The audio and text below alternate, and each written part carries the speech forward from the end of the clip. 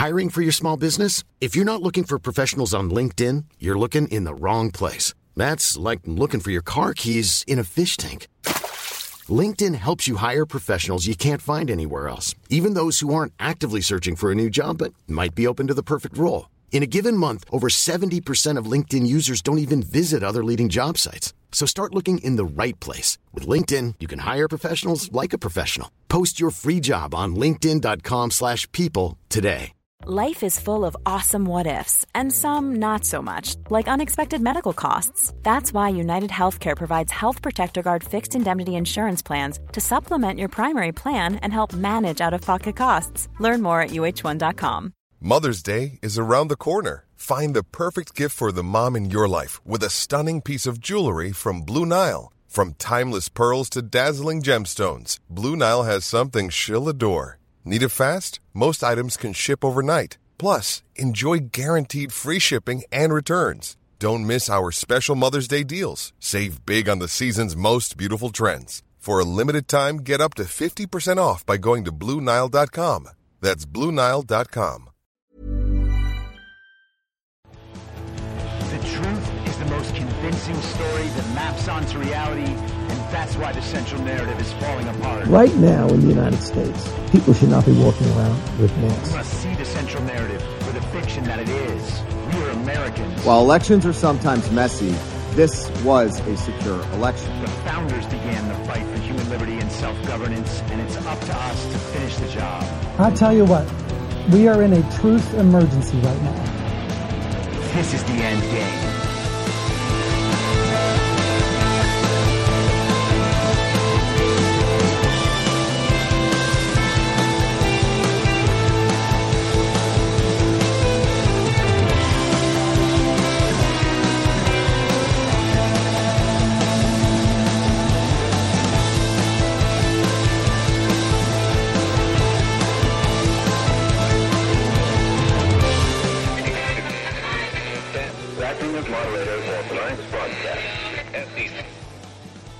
It's Wednesday, January 18th, 2023, the 728th day of dystopia. I'm your moderator, Chris Paul. Let's be reasonable. A warm welcome and hello to all of you listening to the podcast on the day of its release. The only way to do that is by becoming a paid subscriber at imyourmoderator.substack.com. You can do so for as little as $50 a year or $5 a month, and in doing so, you will be supporting me, the work I do, and this show as it expands. And if you can't, or you simply don't want to, continue listening to the podcast for free a couple days later on a wide variety of podcast platforms, but not Spotify. And of course, Rumble. All I ask is that you share it with your friends. You can find the links to the podcast, the writing, the social media, and the merch site by visiting linktree.com/I'm your moderator.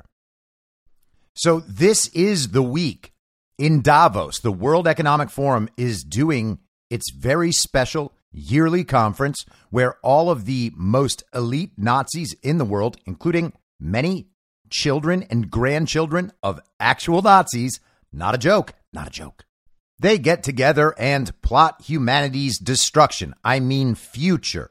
The future utopia that we can enter as soon as we give them all of the power and money and control over everything. They will fix the polycrisis for all of us. But the thing is, it's important to remember when you're speaking of the global agenda that it is pure fiction. Nothing about it is real. They make up the problems, they create the problems, then they create supposed solutions that allow them to further consolidate all of the wealth and status and power in the world, collecting it for themselves and their partners, while never actually solving any of the problems. Because if they solved all of these big problems, then they wouldn't be able to talk about how they're going to solve all these big problems, which is what allows them to consolidate wealth and status and power. Now, the silliest crisis that they are continuously focused on is the idea that the sun is attacking the earth and sooner or later will win unless humanity does whatever these people say. And the spokesperson for the last however many years has been a clueless and petulant Swedish teenager named Greta Thunberg. She is the hero of the world, according to the left, except for the fact that she's just, in many ways, not real. Just in this past week, she has attended 2 different protest events where she was ushered away by police. We are told she was detained. In yesterday's protest, she was supposedly defending some German village against the expansion of a coal mine. What symbolism! And the German police led her away. And this was the second time this week that's happened. It happened on Sunday as well. Greta Thunberg, the angry little teenager who is saving the world from the sun, was doing a big activism, dropping a huge resist in the big potty. Very impressive to all the commie mommies out there. And the powers that be just couldn't deal with such powerful resistance, so they called in the jackboots to remove the famous for nothing climate activist. Now, naturally, all of this was filmed, and it's all supposed to look like it's filmed on a cell phone, all very real. Greta is being denied her right to protest. How are we going to save the earth from the sun now? Except it turns out that she also had a big film crew around her. Cameras everywhere. Boom microphones extended over the police as they led her away. There's footage of her laughing and chatting with the police before they led her away. It was all absolutely 100% staged. They carried her out. And if you want to see the video for yourself, you can just search the info stream on Telegram, t.me/I'm your moderator. Just look for Greta in there, or probably the word staged, and you'll find it.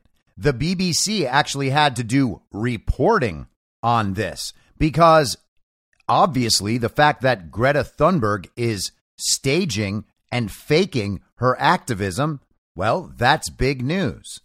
And so what we need is a fact check to protect Greta. From the BBC's report, they quote a spokesperson for local German police who said, "We would never give ourselves to make such recordings," but probably sounds a little more honest in the original German. Naturally, no one will admit that Greta's activism, like most communist activism, is just staged. It exists for the cameras. But this one was even a little beyond that because she was wearing some sort of shoulder pack, purse, fanny pack hybrid thing around her body with a big Nike logo on it. And you can imagine that Nike had a commercial planned in the future with Greta Thunberg.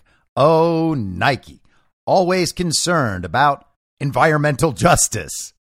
If they end up still using that footage for a Nike commercial, I am going to laugh until the end of days. So yesterday, I recorded an episode about my feelings on Donald Trump and the vaccine and why he will not, to date, make a statement, admit in some way that the vaccines aren't very safe, they aren't very effective, they happen to be harming people and killing people. And how can Donald Trump allow that to continue? Now, I knew my explanation was not going to make everybody happy, and of course it didn't. Made many people happy, a lot of people liked it, and thank you, I'm glad you liked it. But I also got some feedback saying, essentially, aren't you a little worried that you're always defending Trump on pretty much everything? And to that I say no. And I have these conversations often with good friends of mine who are on my side, but also that I take these things too far sometimes. And that's just fine for people to feel that. And those critiques often go, can't you admit that Trump did the wrong thing here? Can't you admit that Trump did the wrong thing here? Can't you admit that Donald Trump would be a more attractive politician to a wider segment of the population if he did X or Y or Z, if he curtailed his language or his tweeting, if he talked less about himself and more about the movement? And I get why people say that. But my answer is still no. Because here's the thing.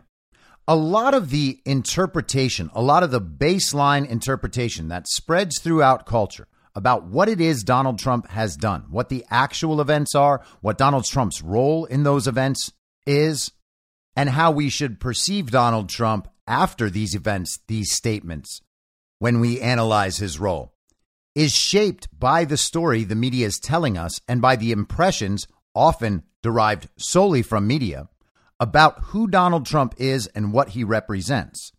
And at the end of the day, a lot of those discussions go back to Donald Trump being a narcissist, both historically and in the present, being somehow too weak, not smart enough, or not competent to surround himself with the right people, let's say, or make the right decision in a tough situation. Now, I understand all of those complaints, and at face value, those complaints might be right. But I'm not interested in face value interpretations, and I'm not interested in casting judgment about face value interpretations. I want to understand what's actually going on. And so to do that, you need to apply certain heuristics. You need to use different lenses to view these situations and these events.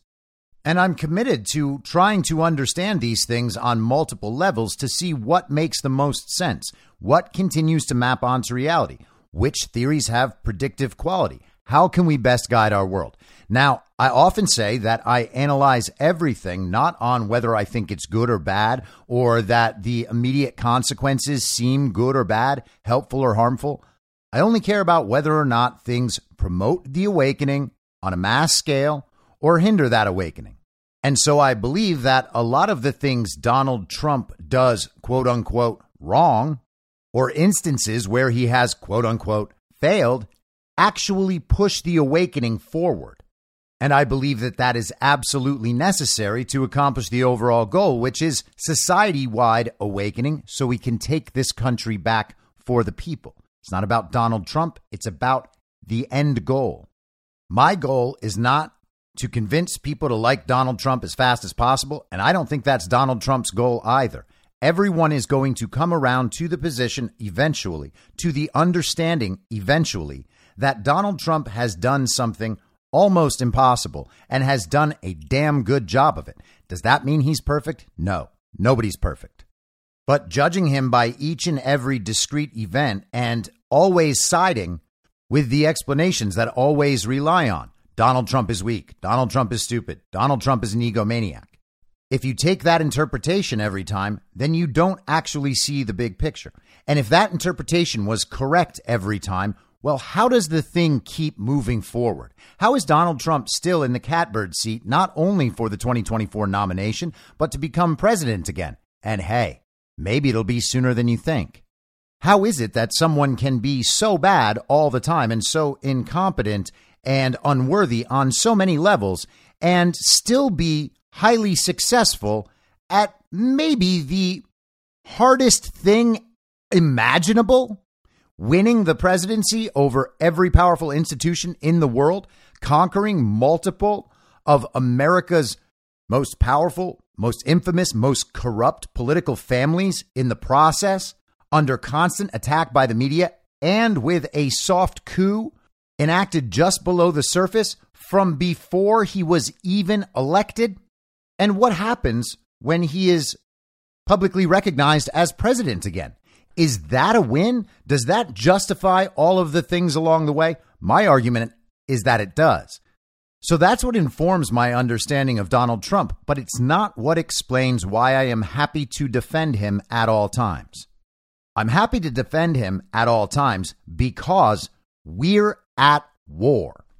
And Donald Trump doesn't have to be the mastermind of that whole thing. We can still know that something else is going on in the background, and Donald Trump, at minimum, is the face of that thing. He is telling us what must be done. This is what to focus on, as a leader does. And it turns out that despite the constant negative press, covfefe. How is it that all the bluster and all the insults, all the mean tweets, all the publicly perceived failures and mistakes, whether it's on personnel or failing to stay in office after the stolen election, or whatever other failures and mistakes you might imagine that you might come up with on your list of Donald Trump's worst moments? How does he always come through those things okay at the end?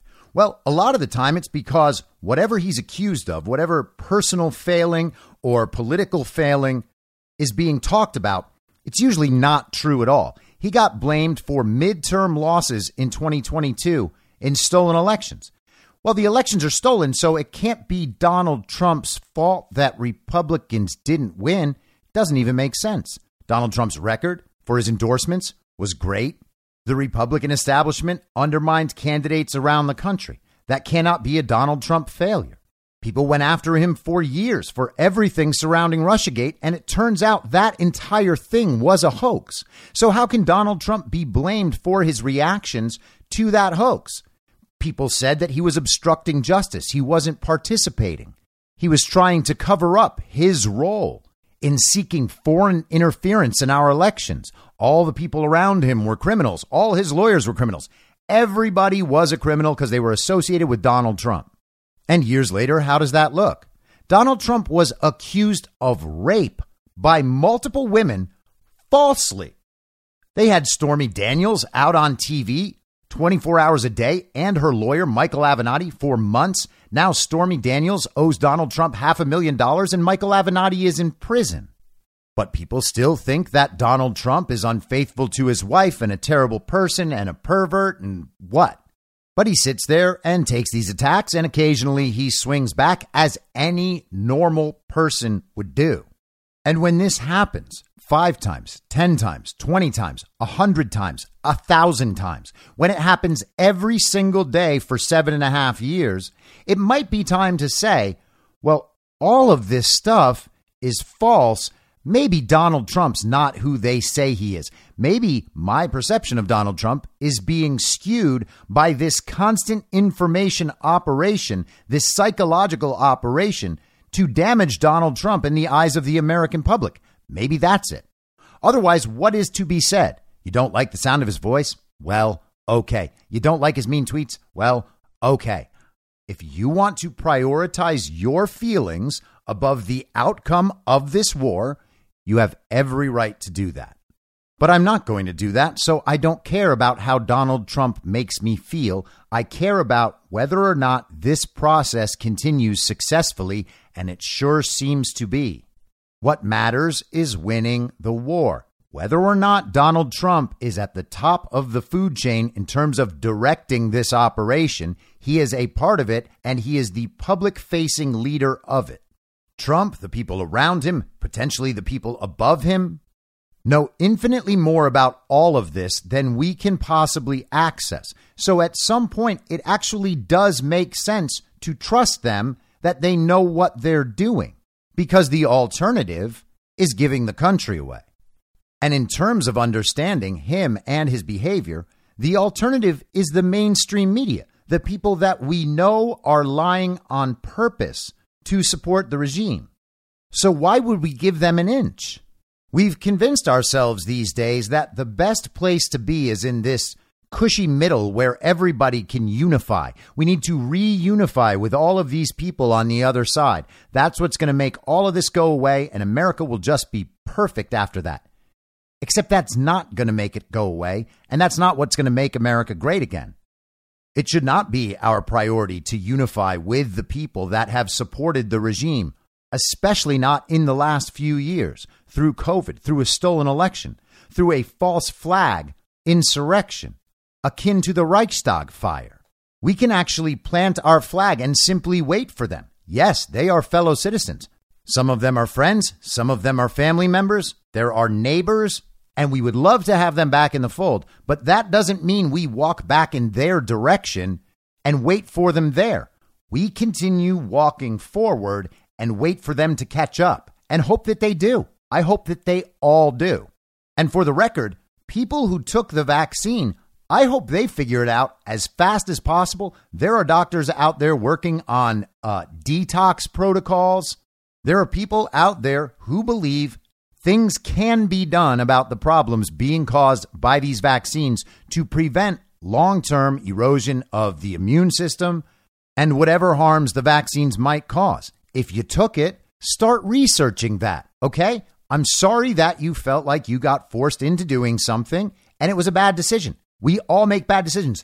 I've made plenty of them, which is why I've tried to refocus my life on making fewer of them by examining my past and what characteristics of mine led me to those wrong decisions.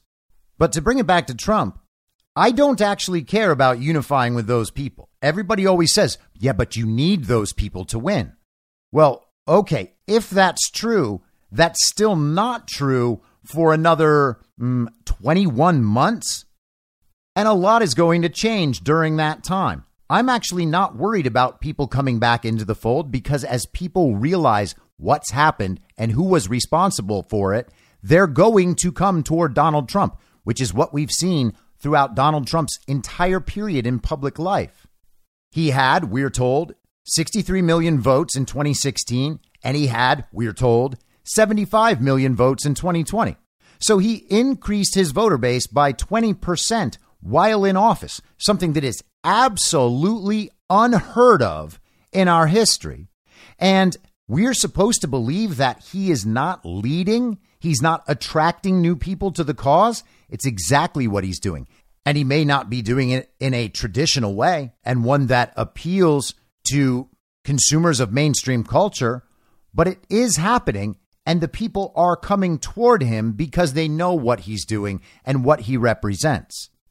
And if you want to pretend that Donald Trump is weak and stupid and narcissistic and irrelevant and incompetent, why is it that still after 7.5 years, multiple coup attempts, multiple impeachments, stolen elections, false scandals, all of that, why is the regime still so scared of him and his supporters? Why are they trying to destroy Donald Trump all the time and demoralize his movement? It's because it's not a threat to the regime? Of course not. Donald Trump represents the biggest threat to the regime.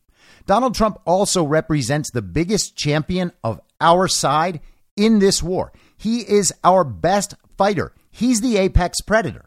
There is no one in public life even close to being on his level in how he is waging this war. And this war is largely an information war, largely a psychological war. It actually does require manipulating the public understanding, manipulating the public conversation, being able to shift the public conversation where you need it shifted. And Donald Trump knows that, which is why he employs so much of the bombast, because it attracts attention to him, which attracts attention to issues that the media would never mention or cover otherwise. He is an absolute brawler, and that is exactly what we need. And again, my friends who I'm talking about appreciate this stuff about Donald Trump. It's also just frustrating, and they have the same feeling that I used to have throughout most of 2020. Why can't Trump just say the right thing? If he just said this right thing, he could fix this thing for himself. Other people would understand. But the truth is, other people wouldn't understand. If you are addicted to the central narrative, if you are totally keyed into that, they are just going to tell you that whatever Donald Trump says is wrong. When he tones it down and speaks more like a polished professional politician, they say that he has lost energy. When he brings high energy and discusses certain issues in a provocative way, well, then they say he's mean and nasty and a bigot and he's riling up his supporters for violence. They have a response to everything. They tailor their narrative to any given reality. So there's no point in helping them do that.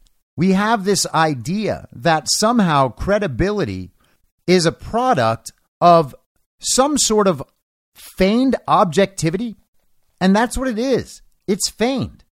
There are plenty of people who call themselves conservatives, and they make a career out of sometimes saying that Trump is good so that Trump supporters are like, oh, maybe this guy's on our side. And then the rest of the time talking about how bad Trump is and how he's exactly like what the media has always said he is. And you can look at somebody like Ben Shapiro as the perfect example of that. How does that help? How does that make Ben Shapiro objective? It doesn't. I don't care about perceived objectivity. I care about whether or not the things I say map onto reality and are useful, because those are the standards of actual truth. If the media claims that Donald Trump called fallen soldiers suckers and losers, it's not objective to say that there's no evidence that Donald Trump ever said that. But he could have said it because he does say some really stupid things. That's not objective. All that is saying that, well, you can't totally trust what the media says while drawing the same moral meaning and conclusions that the media draws. It's not objective to pretend that both sides might be right when one side is clearly lying. The other side at that point, in the search for truth, in the attempts at truth, is automatically the side that should be preferred and perhaps even defended against people who are obviously lying. There is no use in that situation for trying to create a perception of objectivity. So that's why I don't try. It is useless. And those objective positions, those middle of the road positions that are so popular on Twitter and in mainstream media, they can't help you understand the big picture. And they can't help guide your actions because they don't even make sense. They are disconnected from every other thing we know about Donald Trump, for instance. And we know their effect. Their effect is to reaffirm the central narrative on some level. Reaffirming the central narrative is the problem. That's what hinders the awakening. And here's the thing. If we're at war and Donald Trump is our greatest champion, our greatest warrior in that war, then we are literally fighting against ourselves if we try to figure out all of these ways that we can say Donald Trump is bad.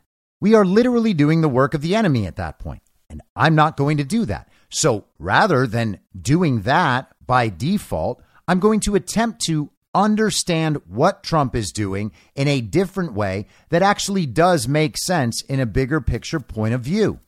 And I don't know that I'm right. I'm not going to be right all the time. But I certainly think I'm generally right. I'm absolutely certain I'm directionally right about Donald Trump. Donald Trump is not that awful person that he is made out to be in the media, and that too many Trump supporters and Trump voters simply accept must be partially true. There's no reason why that must be partially true.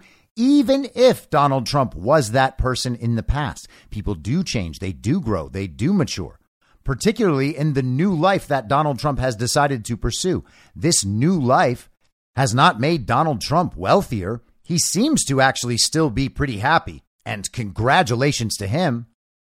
But does anyone know anyone else who would want to put up with what Donald Trump has put up with for the last 7.5 years? I cannot imagine that. The regime knows he's their greatest threat. We know that Donald Trump is the greatest threat to the regime. And if we know we're at war, then tearing him down because he's not doing things in a way that suits our personal preferences seems to be antithetical to the cause, and perhaps even a bit nihilistic. So let's not lose sight of the bigger picture and the end goal. One person who's not losing sight of the bigger picture and the end goal is Donald Trump. He released a video statement today addressing the Chinese Communist Party. And it's no coincidence that this video was released during the regime's Swiss Coachella. China is buying up our country, while corrupt Democrats and rhino-type politicians in Washington have been spending trillions of dollars on the Green New Deal nonsense, foolish foreign wars, and providing lavish benefits to illegal aliens from all over the planet. China has been spending trillions of dollars to take over the crown jewels of the United States economy, and they are doing that. China is buying up our technology. They're buying up food supplies. They're buying up our farmland. They're buying up our minerals and natural resources. They're buying up our ports and shipping terminals. And with the help of a corrupt influence peddlers like the Biden crime family, China is even trying to buy up the pillars of the U.S. energy industry because, frankly, Biden and the group don't care about real energy. They only care about nonsense energy, energy that doesn't work, and it never will. While some are focused on China's purchases near power plants and military bases, the fact is we should be very concerned about all Chinese communist activity in the United States. As I have long said, economic security is national security. China does not allow American companies to take over their critical infrastructure, and America should not allow China to take over our critical infrastructure. I didn't allow it when I was president, and I won't allow it when we become president again. To protect our country, we need to enact aggressive new restrictions on Chinese ownership of any vital infrastructure in the United States, including energy, technology, telecommunications, farmland, natural resources, medical supplies, and other strategic national assets. We should stop all future Chinese purchases in these essential industries, and we should begin the process of forcing the Chinese to sell any current holdings that put our national security at risk. If we don't do this, the United States will be owned by China, which would make them very happy. When I'm president, I will ensure that America's future remains firmly in American hands, just as I did when I was president before. It'll happen again, and our country will be stronger than ever. Thank you. Now, this is not only going after the CCP-related purchases of American land near critical American assets. It's also going after Joe Biden's role with CEFC in helping to facilitate the globalist Western Hemisphere version of China's Belt and Road Initiative. And that is what Joe Biden and Hunter Biden were getting paid so much money to do. This is the global plan, and Donald Trump has been specifically acting against that global plan for the last 7.5 years, to the point where that global plan is not only becoming obvious to everyone, its failure is becoming obvious to everyone. So let's check in with Davos and the Davos problem. This is the UN General Secretary today, Antonio Guterres. Politicians need to understand, and sometimes we are faced with this kind of challenges. It is better to take today decisions that will eventually be not popular, but it will be essential to be able to shape the public opinion itself. The Secretary General of the United Nations just said to the global elite that they need to make decisions that will not be popular, but they need to make them because in the future they're going to shape the public's mind about these things, and their agenda, of course, will be accepted by everyone. And the reason is because no one's going to have any choice, at least in their model. Their agenda is total control. They want to control where you can go, when you can have electricity. They want everyone monitored with their health records, their vaccine subscription status, their social credit score, and their central bank digital currency, all on one app that they can also control. So it's okay to make unpopular choices because if the people don't go along, then they simply can't participate in life. They're going to have to go along. And hey, if it takes them a while to get on board, well, that's what stolen elections are for. So we talked on Friday about the polycrisis and how they detail all of these problems in the world that they are almost solely responsible for creating, and how these problems, they say, are all interconnected. So you can't fix any of the problems without attacking the whole thing. And they need all the power, all the money, all the control to be able to do that. If you can't implement their solutions to fix the whole thing, well, then you can't fix any of it. And all of these societally disruptive problems are just going to keep happening. So what sort of model do we need for the entire world to be able to address these problems? Well, this article came out today on weforum.org. That is the World Economic Forum's official website. Okay? This article I'm about to read is, in fact, not a conspiracy theory. This is literally the argument they're making right from the source. The headline is, Why It's Time for the Dawn of Stakeholder Geopolitics. Now, we've talked many times about how their economic model, they call it stakeholder capitalism, which means governments and the transnational corporations work hand in hand to facilitate each other's agenda. World governments work to create an environment that allows these partner transnational corporations to benefit. And in order to be one of these partner transnational corporations, then you need to implement their societal and cultural agenda within your company.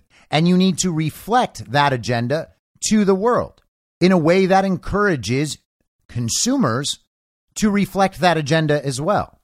So all the power coalesces among infiltrated governments and these partner transnational corporations. The fusion of government and corporations to implement their totalitarian agenda and turn the people of the world into their subjects. That's fascism, and I'm not overstating it. They say it themselves. They just call it stakeholder capitalism, so no one will ever think, oh, hey, isn't that fascism? What about state capitalism in China? Oh, well, that's just communism. The party responsible for implementing it in China is literally the Chinese Communist Party. Capitalism for the benefit of certain stakeholders isn't capitalism, certainly not free market capitalism. Capitalism in conjunction with the state is definitely not capitalism. But now we're going beyond stakeholder capitalism. Now we need stakeholder geopolitics. Over the last few years, the world has experienced a gradual slide from cooperation to competition to conflict. The post-Cold War international order has been replaced, first by a period of intensifying global rivalry, and then by war in Europe. In this new and unsettled era, world leaders must adapt their understanding and practice of geopolitics because time is running out to address critical global challenges. In a year that began with conflict and warning signs of geoeconomic fragmentation, it was remarkable that November 2022 delivered a restoration of U.S.-Chinese climate dialogue, a reaffirmation by the G20 of the need for economic cooperation, and an agreement at the UN Climate Conference in Egypt that provided historic, quote-unquote, loss and damage climate adaptation funding for vulnerable countries. It's probably just a coincidence that all of this happened in November 2022 after the regime stole the American midterms. That's what restored the American and Chinese partnership. Got it. But such welcome news should not be taken as a sign that a retreat from geopolitical rivalry is underway or that a cooperative order can fully be restored.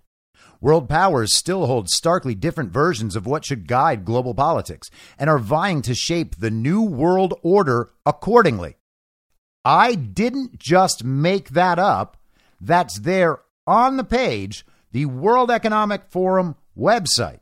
And remember, Klaus Schwab himself has bragged about how the World Economic Forum and its young global leaders have infiltrated governments around the world.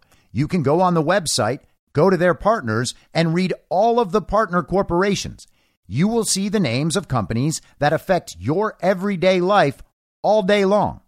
I'm not making it up. It's right there. Shape the new world order accordingly. That's their words.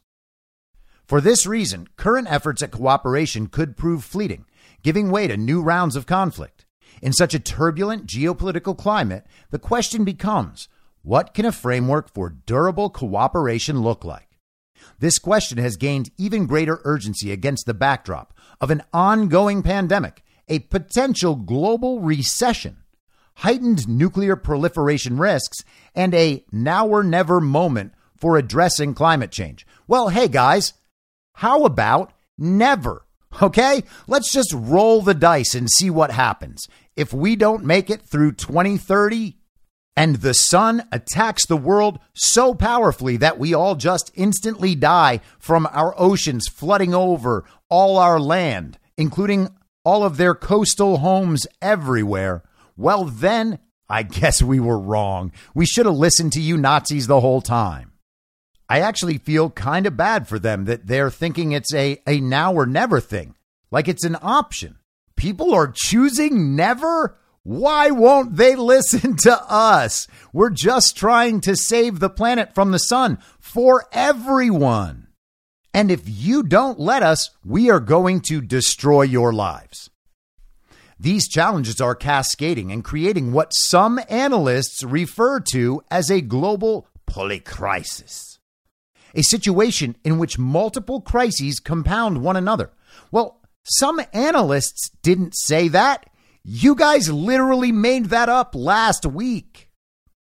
Because the drivers of these crises are not confined to any one nation. Addressing them requires leaders to come together to forge solutions despite the reality of broader geopolitical disagreement.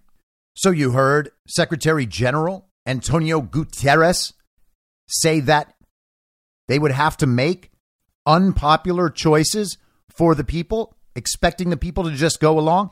Now they need to make unpopular choices for nations, and the nations must go along as well. Simply put, leaders need to manage geopolitical competition in a way that preserves space to align with diverse parties on shared interests. The alternative, competing to define the era ahead, but failing to untangle the knot of common challenges, will leave countries worse off in the long run. Balancing competition and cooperation is a tall order, but there are lessons from the private sector, particularly regarding its growing embrace of stakeholder capitalism. Over the last decade, as governments were retreating from cooperation, the business community has been moving in the opposite direction, coming together to address common challenges while still competing vigorously in the marketplace.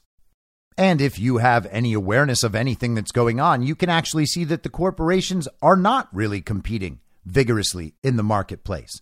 They are essentially taking advantage of the government's globally consolidation of power among a certain small set of companies aligned with their agenda, and then those companies basically just divide the spoils. That's not vigorous competition. It's basically just supplying different brands of the same stuff and the same messaging. Age of distrust. As the unipolar, largely cooperative post-Cold War order recedes in the rearview mirror, world powers are competing to mold the era that will replace it. In the resulting mood of uncertainty, there is a danger that critical issues in need of collective action, from climate change to global economic risks to the COVID-19 pandemic, will go unaddressed. Yet this challenging geopolitical moment has also made it possible to imagine a new way of aligning interests, one that could help restore faith in global collaboration.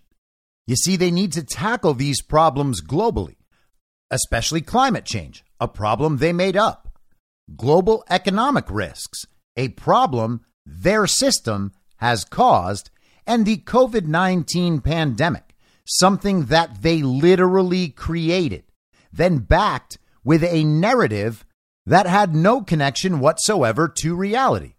Nonetheless, we need the whole globe aligned in order to address these problems, not fix them, just address them. For a quarter century after the end of the Cold War, global collaboration was based on mutually agreed upon rules of transnational relations. Countries worked together to advance shared interests, particularly on issues related to the economy, the environment, and technology. To be sure, there were significant episodes of disagreement, but to a large extent, countries looked to maintain stability, security, and prosperity. During this time, the share of the world's population living in extreme poverty declined from over 35% to close to 11%. For the bottom 40% of global population, overall income increased by close to 50%. These results were largely possible thanks to a more integrated global economy. And then the pandemic lockdowns pushed hundreds of millions of people back into poverty, and now we have inflation that is eradicating all of their gains in wealth. So everything was going just great, but despite all their control and their greatness and their competence and how well they're doing, we nonetheless find ourselves in a polycrisis. The birth of the World Trade Organization in 1995 and China's entry to it in 2001 were illustrative of this cooperative economic ethos. Between 1992 and 2017, trade as a proportion of world GDP rose by almost half. And as the World Economic Forum has noted, trade and capital liberalization brought the integration of markets and cross-border expansion of value chains to a new plateau. Okay. The coordinated global response to the 2008 financial crisis, including by central banks and G20 countries, showcased the prevailing instinct for economic cooperation. Oh man, I thought that crisis just destroyed American homeowners while certain people and institutions got really rich, but apparently that's a global crisis. Thank goodness the adults are back in the room and the experts have it all under control. On climate change, a similar sentiment was evident in the 2015 Paris Agreement, which committed 196 parties to advancing far-reaching climate targets and to, quote, enhancing international cooperation for climate action. Technology added yet another layer to the fabric of global cooperation as the internet connected countries in new ways and enabled new forms of collaboration. In 2015, over 40% of the world was connected to the internet, up from about 15% a decade earlier. But by 2020, the World Economic Forum was warning that an expansion of geopolitics was taking place. What does that even mean? An expansion of geopolitics? Geopolitics already accounts for the whole world. Always buzzwords, always doublespeak. Everything is always being enhanced or expanded or eroded or impacted. As cooperation waned and competition intensified, domains where countries had previously cooperated, including the economy, the environment, and technology, were turning into zero-sum zones of competition. For instance, trade restrictive measures such as tariffs reached historic highs in 2018, not just to protect domestic industries, but also to challenge the very foundation of an integrated global economy. Now, what do you think they're talking about in that paragraph? It sounds like they're talking about Donald Trump's policies and the policies of other sovereign nationalist nations who were moving away from the global order, because that is what's taking place right now, and the World Economic Forum is panicking. Is that possible in a world where Donald Trump is incompetent and out for the good of himself? I would suggest to you it is not. Efforts to combat climate change have suffered from a similar cooperative breakdown. Instead of building on the momentum of the Paris Agreement to accelerate climate action, many countries have sought to exploit newly accessible natural resources.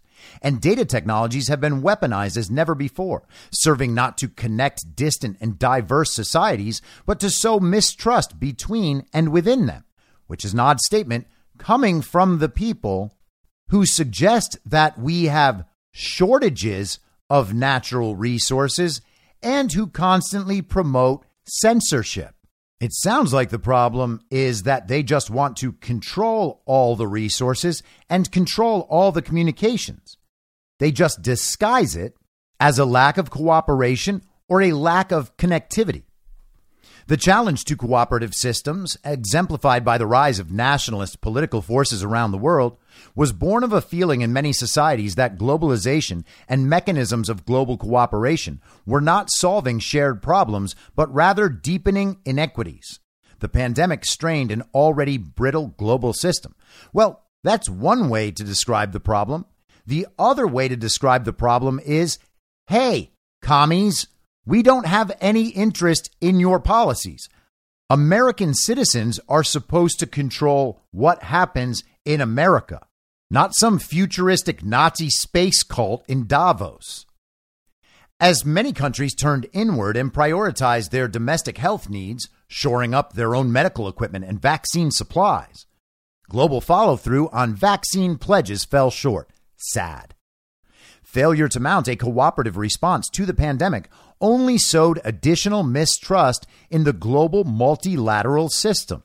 Yeah, that's weird. People didn't like it when you lied about a pandemic, acted in a way that made the situation much worse while claiming to be saving lives, and then using all of these failures as the justification to expand global control from centralized global organizations. It's crazy that the citizens of the world didn't realize how great that would be for them. A new kind of geopolitics. At a moment when global rivalry is running hot and support for globalization is cooling, a new period of cooperation in the style of the post-Cold War era is not in the offing. So apparently global rivalry is experiencing climate change, and a new period of cooperation is not in the offing. What a strange admission. It sounds like they're saying the global agenda is failing. Still, there is room for a shared geopolitical compass that helps countries align with respect to common interests. Here, developments in the private sector are instructive. You got that? The corporations have figured it out. Over the past decade, the business community has made great strides towards solving shared problems while also increasing competitiveness in the marketplace. This has largely been accomplished through the adoption of stakeholder capitalism, which measures the value of a business activity not by its short-term profit, but by its impact on people and the planet. Multiple studies have shown that companies that take such an approach outperform companies that do not in terms of market capitalization. And what would you expect an ESG score to produce? The entire premise is that organizations that go along with the agenda are going to see more investment in their organization. That's the system they've put in place, and they make it sound like this is the result of natural market forces. This is just a better way of doing business. Except it's not a better way of doing business. It's only a way to create monopolistic agenda conformity. And the justification for all of this, of course, is studies have shown. The reason companies that adopt stakeholder capitalism perform well is that they extend the yardstick by which they measure value. Instead of chasing short-term profit, they look to generate sustainable revenue. By focusing on the long term, these companies improve their ability to withstand acute shocks and disruptions. And by taking into account the interests of their customers, employees, and communities, they generate commitment and buy-in from constituencies that are vital for boosting their overall business performance. Perhaps not surprisingly, as stakeholder capitalism has spread over the last decade, trust in business has risen across most industries, according to the Edelman Trust Barometer. And that sounds like an authoritative source, so it must be true. You see that? Everybody trusts corporations more because they are implementing the ideas that everybody wants. And sure, those ideas might seem like unpopular choices at the beginning, but once we have shifted the public mind to accept the new normal, well, then everybody's on board. And if they're not on board, we'll just prevent them from going to restaurants or flying on planes or using social media platforms or being able to maintain relationships with their friends and family after we have sufficiently called them bigots and homophobes and transphobes and Islamophobes and blah, blah, blah, blah, blah. The beatings will continue until morale improves. Practicing stakeholder geopolitics would require looking past short-term power plays and towards steps that advance long-term interests. States would seek to make themselves competitive in the marketplace for influence, ideas, and investment, but also emphasize addressing global challenges. Doing so would increase the odds of making meaningful progress on interconnected global challenges, thereby helping to restore faith in collaborative approaches to geopolitics. In practice, adopting stakeholder geopolitics would mean focusing on three main priorities. The first involves looking at interests through a holistic prism. Companies assess the degree to which they embrace stakeholder capitalism by looking at their performance on a variety of environmental, social, and governance metrics. Look at that. ESG. Similarly, governments could assess their commitment to stakeholder geopolitics by looking at how they factor global threats and opportunities into their strategic decision-making. The plural here is deliberate. And let's read that sentence one more time. Governments could assess their commitment to stakeholder geopolitics by looking at how they factor global threats and opportunities into their strategic decision-making. That sounds a whole lot like governments better sign up for the program or face cascading global threats. And if they do sign up, well, then what they have is global opportunities. Although governments need to address specific challenges such as climate change or a worsening global economy, it is crucial that they do not view these issues as discrete areas of action. States should assess how their strategic actions affect global priorities and calibrate their behavior accordingly.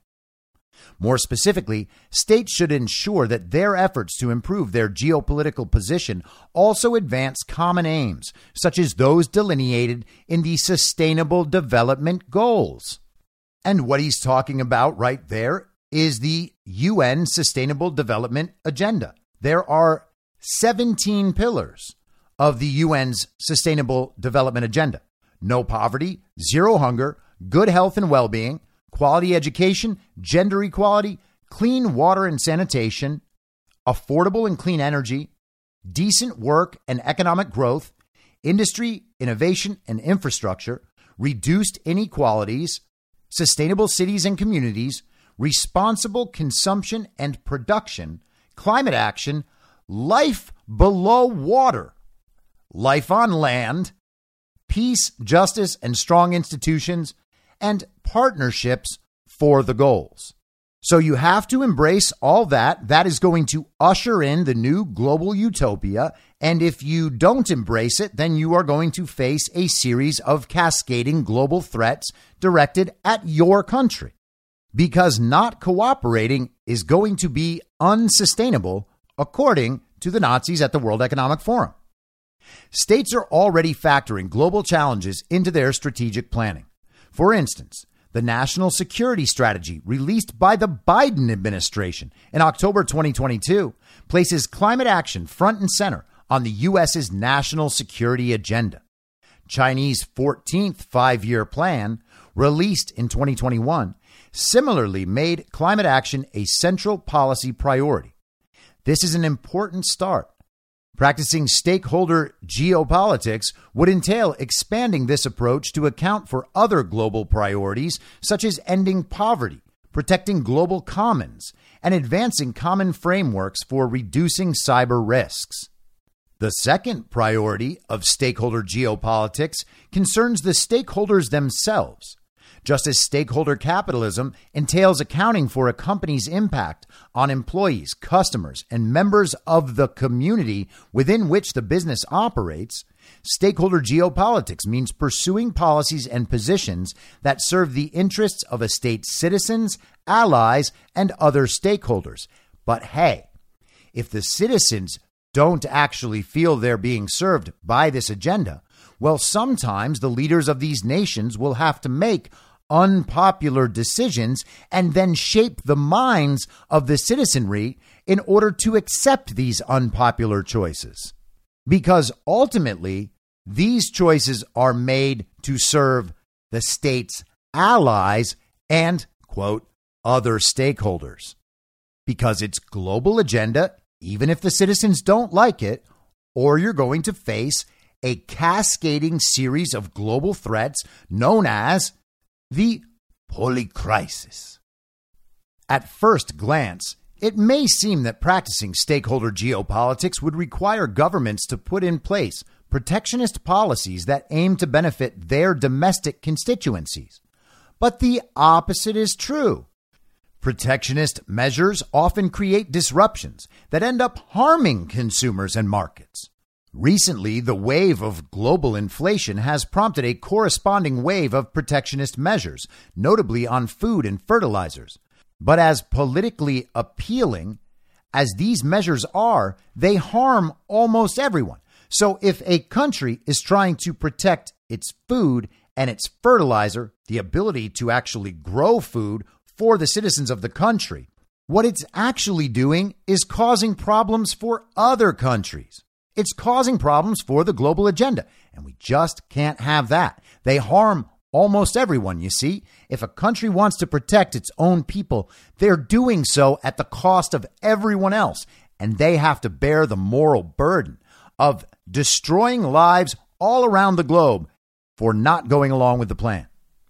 The Declaration on Food Security made at a ministerial meeting of the World Trade Organization last June, in which leaders committed to avoiding export restrictions on food, offers a model for how governments could apply a stakeholder geopolitics lens to policy making.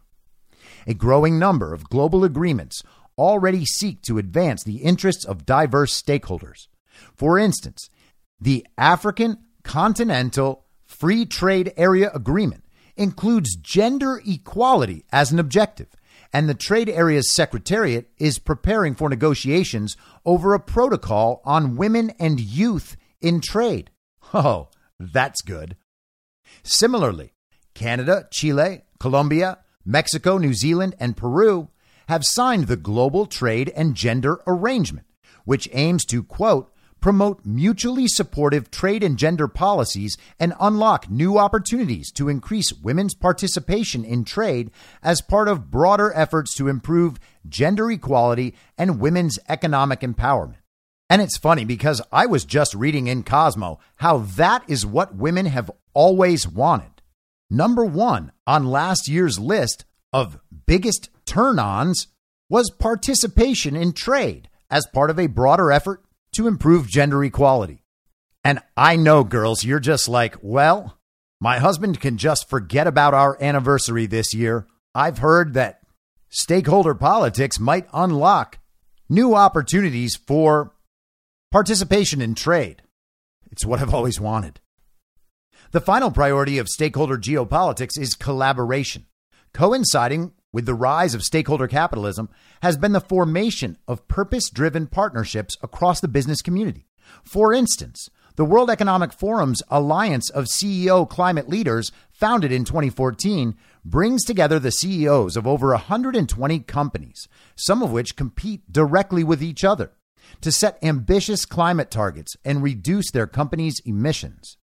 These partnerships make sense because they align parties, ensuring that actions are synchronized rather than at cross purposes, and help promote meaningful industry-wide action. Everyone has to participate in the agenda together. Promising, purpose-driven partnerships are taking shape on the geopolitical stage as well. At the 2021 UN Climate Change Conference in Scotland, the World Economic Forum and U.S. President Joe Biden launched the First Movers Coalition, which includes over 65 companies that have committed to purchasing emerging clean technologies. As part of this effort, the governments of Denmark, Germany, India, Italy, Japan, Norway, Singapore, Sweden, the UK, and the US have pledged to implement policies that will assist in commercializing these clean technologies. The coalition is a powerful example of how governments can come together to pursue common objectives. And thank goodness, don't you feel that your stolen vote was totally worth it now? A winning formula.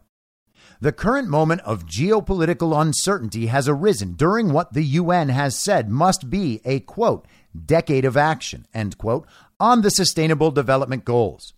Falling short on these goals would have dire implications, causing poverty, hunger, and disease to rise, especially in developing countries. Climate efforts are similarly pressing.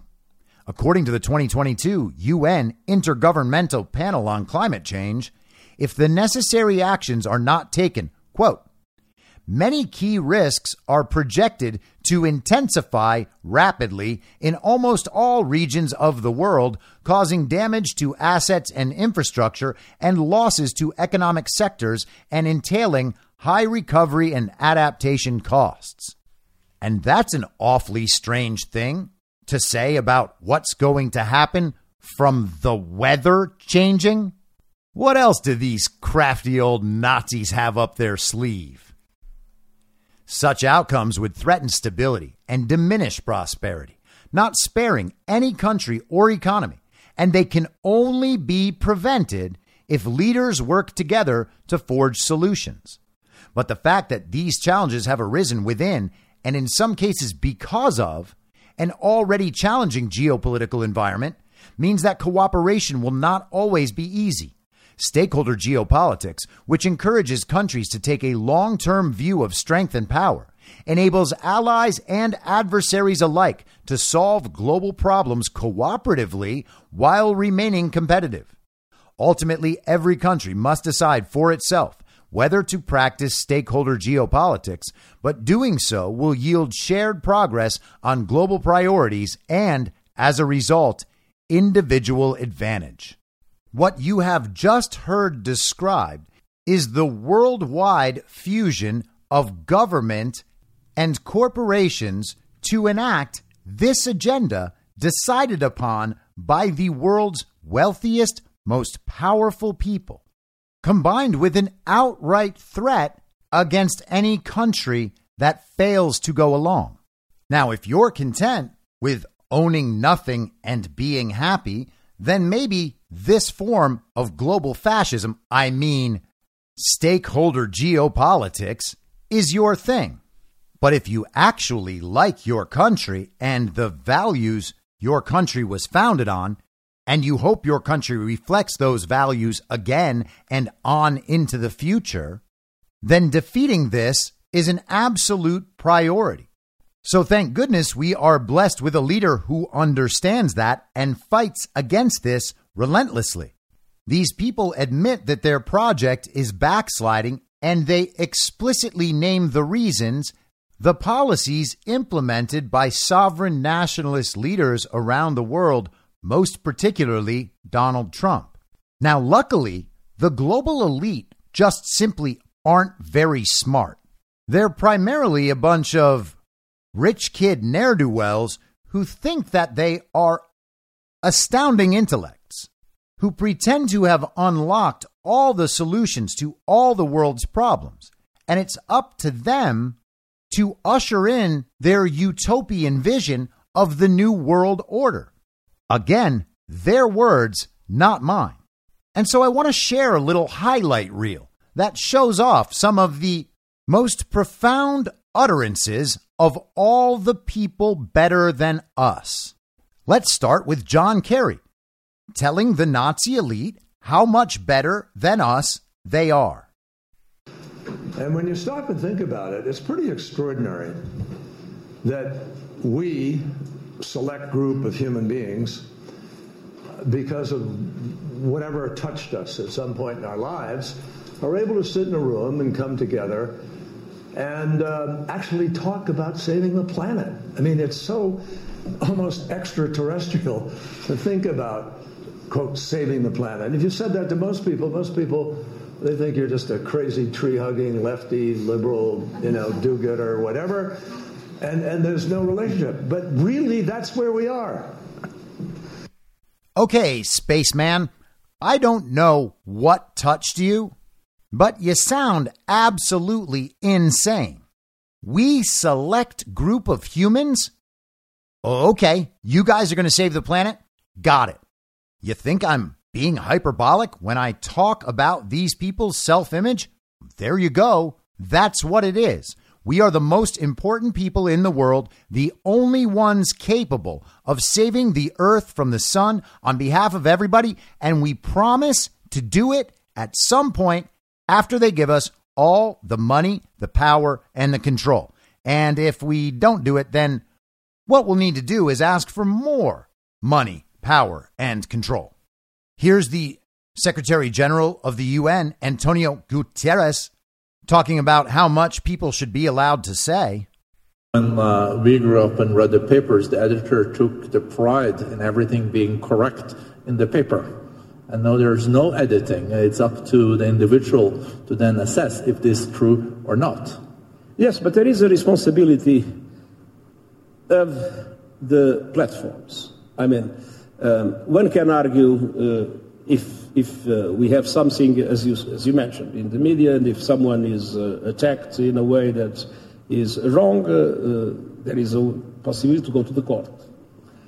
In social media, there is no responsibility.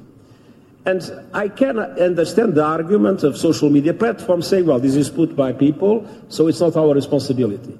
But the truth is that The algorithms are made in such a way that they amplify in a preferential way a certain number of things.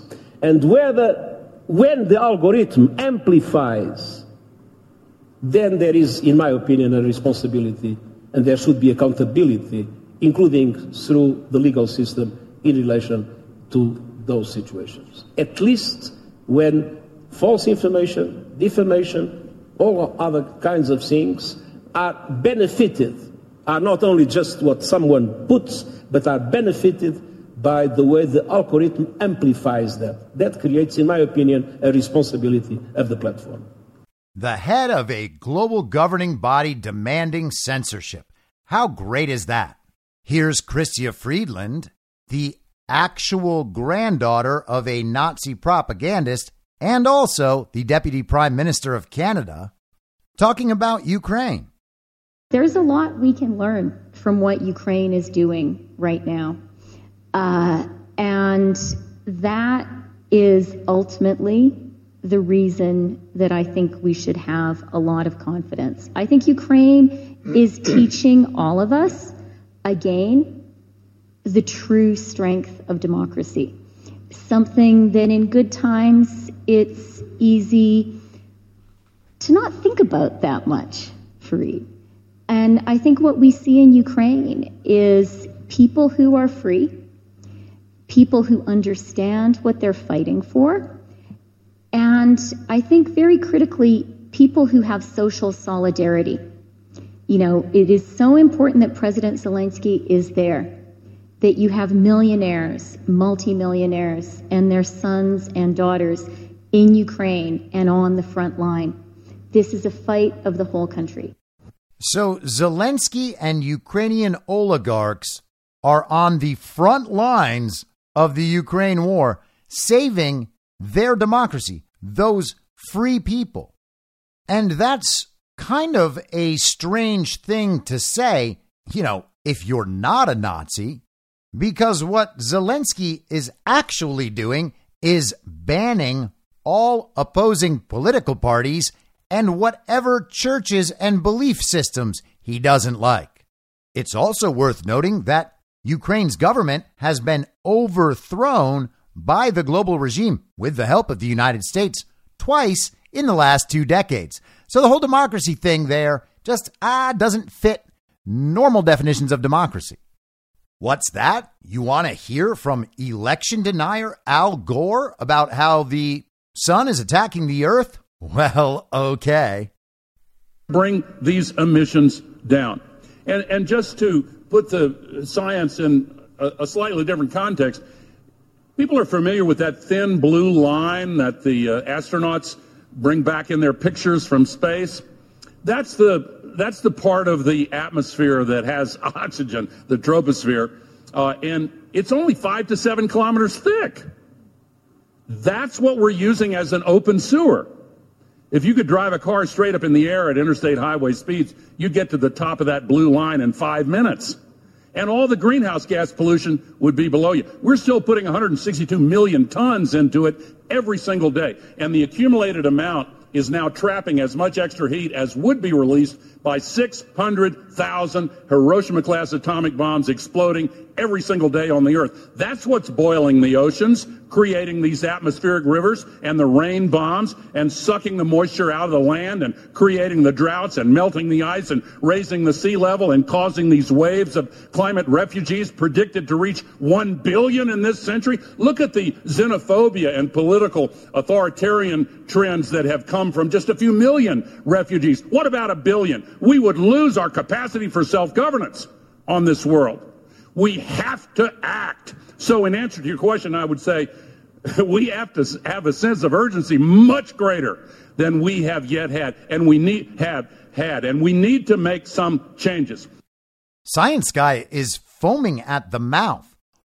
Are the oceans boiling?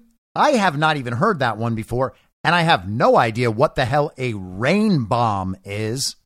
But it sounds like Al Gore thinks he's Poseidon or something.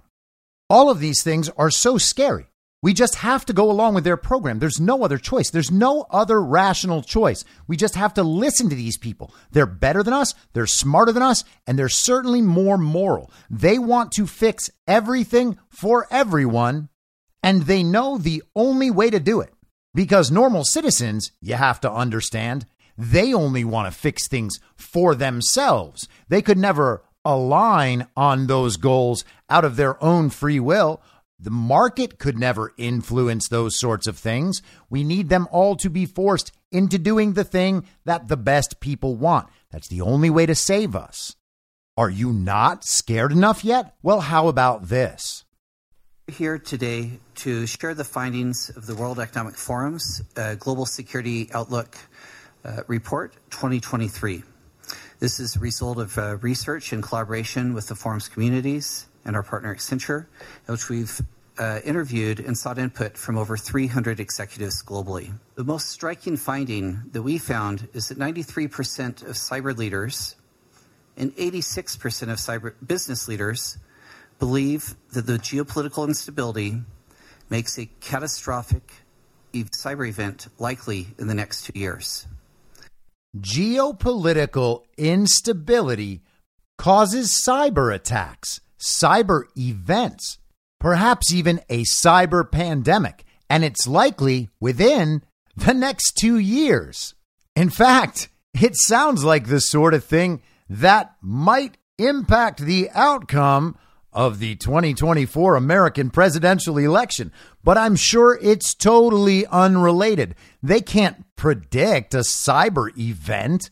I mean, they are doing it right now, but they can't predict a cyber event, even though they'll cause it, but they can't predict a cyber event. It's just like a global pandemic that totally emerged from a wet market from some bat in a cave. They can't predict it. They're just absolutely certain that one of them is going to happen soon. But here's the thing. If everyone just gets on board, if all of the countries around the world get on board and force their citizens to get on board, they're going to have to make some unpopular choices, but then they are going to mold the collective mind to accept those choices and actually love those choices. And in return, the citizens of the world are going to have things like their diets improved immeasurably with healthier, more sustainable, higher protein foods. Just check it out. It's a very important point that you are addressing. My daughter, 24, inspired me and said, Dad, how can you advocate for these zero carbon value chains if you still eat meat? And so I stopped eating meat. Now the math would say, well, you need to stop eating meat 11 years to compensate for a flight to Thailand. Yes, but if 1 billion people stop eating meat, I tell you it has a big impact. Not only does it have a big impact on the current food system, but it will also inspire innovation of food systems. And I predict that we will have proteins not coming from meat in the future. They will probably taste even better. So why are we trying to mimic meat if we can have a better taste? They will be zero carbon and much healthier than the kind of food that we eat today. That is a mission that we need to get on. I can inspire you to maybe look at an organization called EAT, easy to remember, EAT, who have all the facts on this and who have the policies necessary, the innovations necessary, and the scale necessary in order to make food systems sustainable and healthy.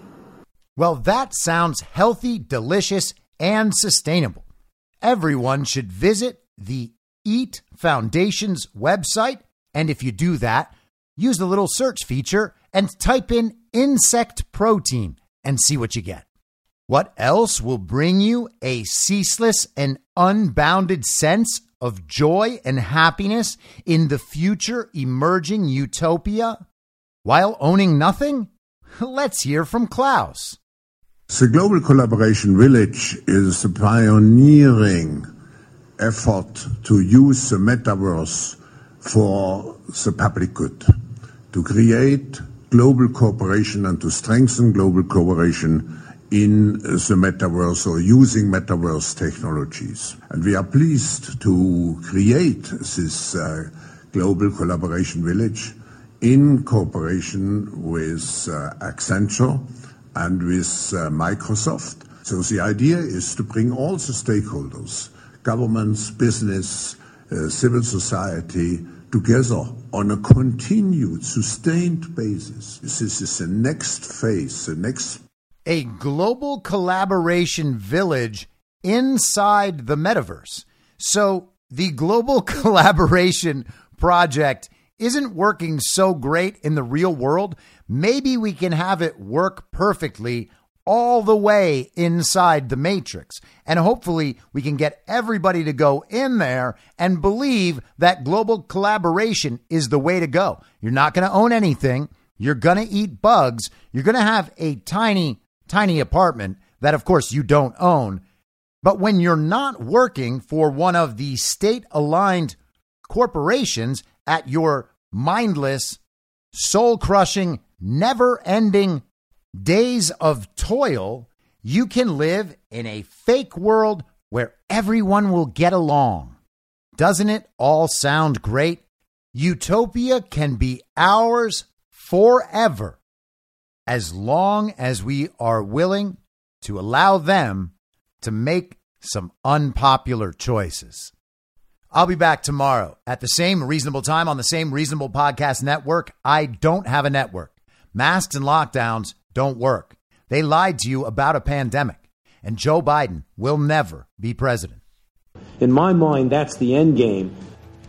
If you're listening to this episode for free, you can support me and support the show and the work I do by signing up for a paid subscription at imyourmoderator.substack.com. You can do so for as low as $50 a year or $5 a month. Comes out to under $0.25 per episode, and you'll blast right through the paywall for all of the writing. The merch store is www.cancelcouture.com, and you can find everything else by heading to Linktree. Linktree.com/I'mYourModerator. And I'll see you soon out on the range.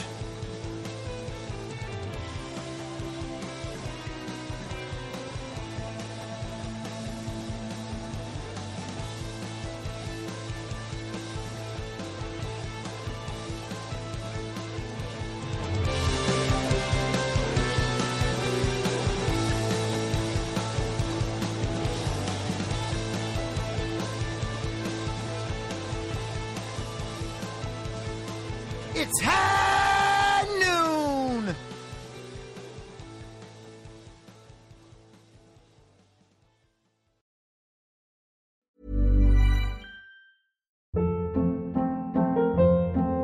Hold up. What was that? Boring. No flavor. That was as bad as those leftovers you ate all week. Keke Palmer here, and it's time to say hello to something fresh and guilt-free. Hello Fresh. Jazz up dinner with pecan-crusted chicken or garlic butter shrimp scampi. Now that's music to my mouth. Hello Fresh. Let's get this dinner party started. Discover all the delicious possibilities at HelloFresh.com.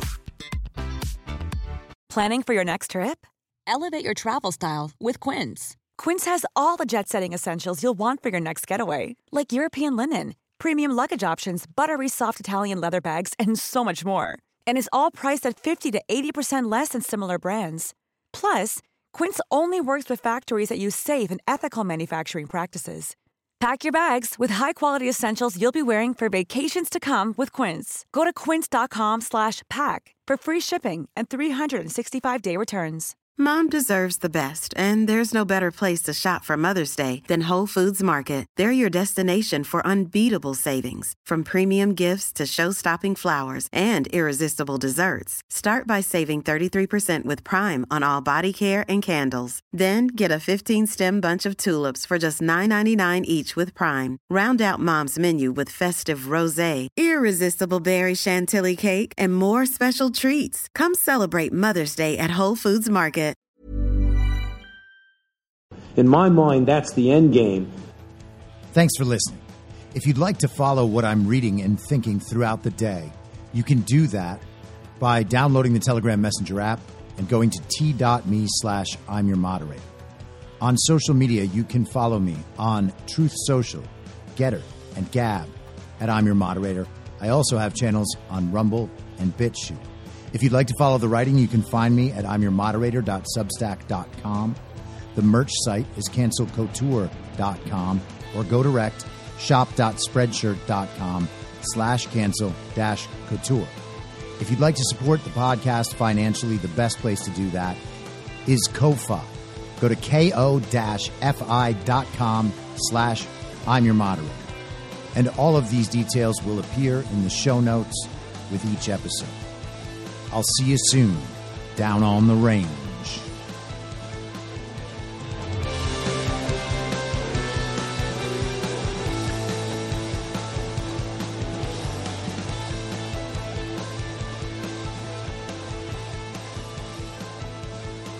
It's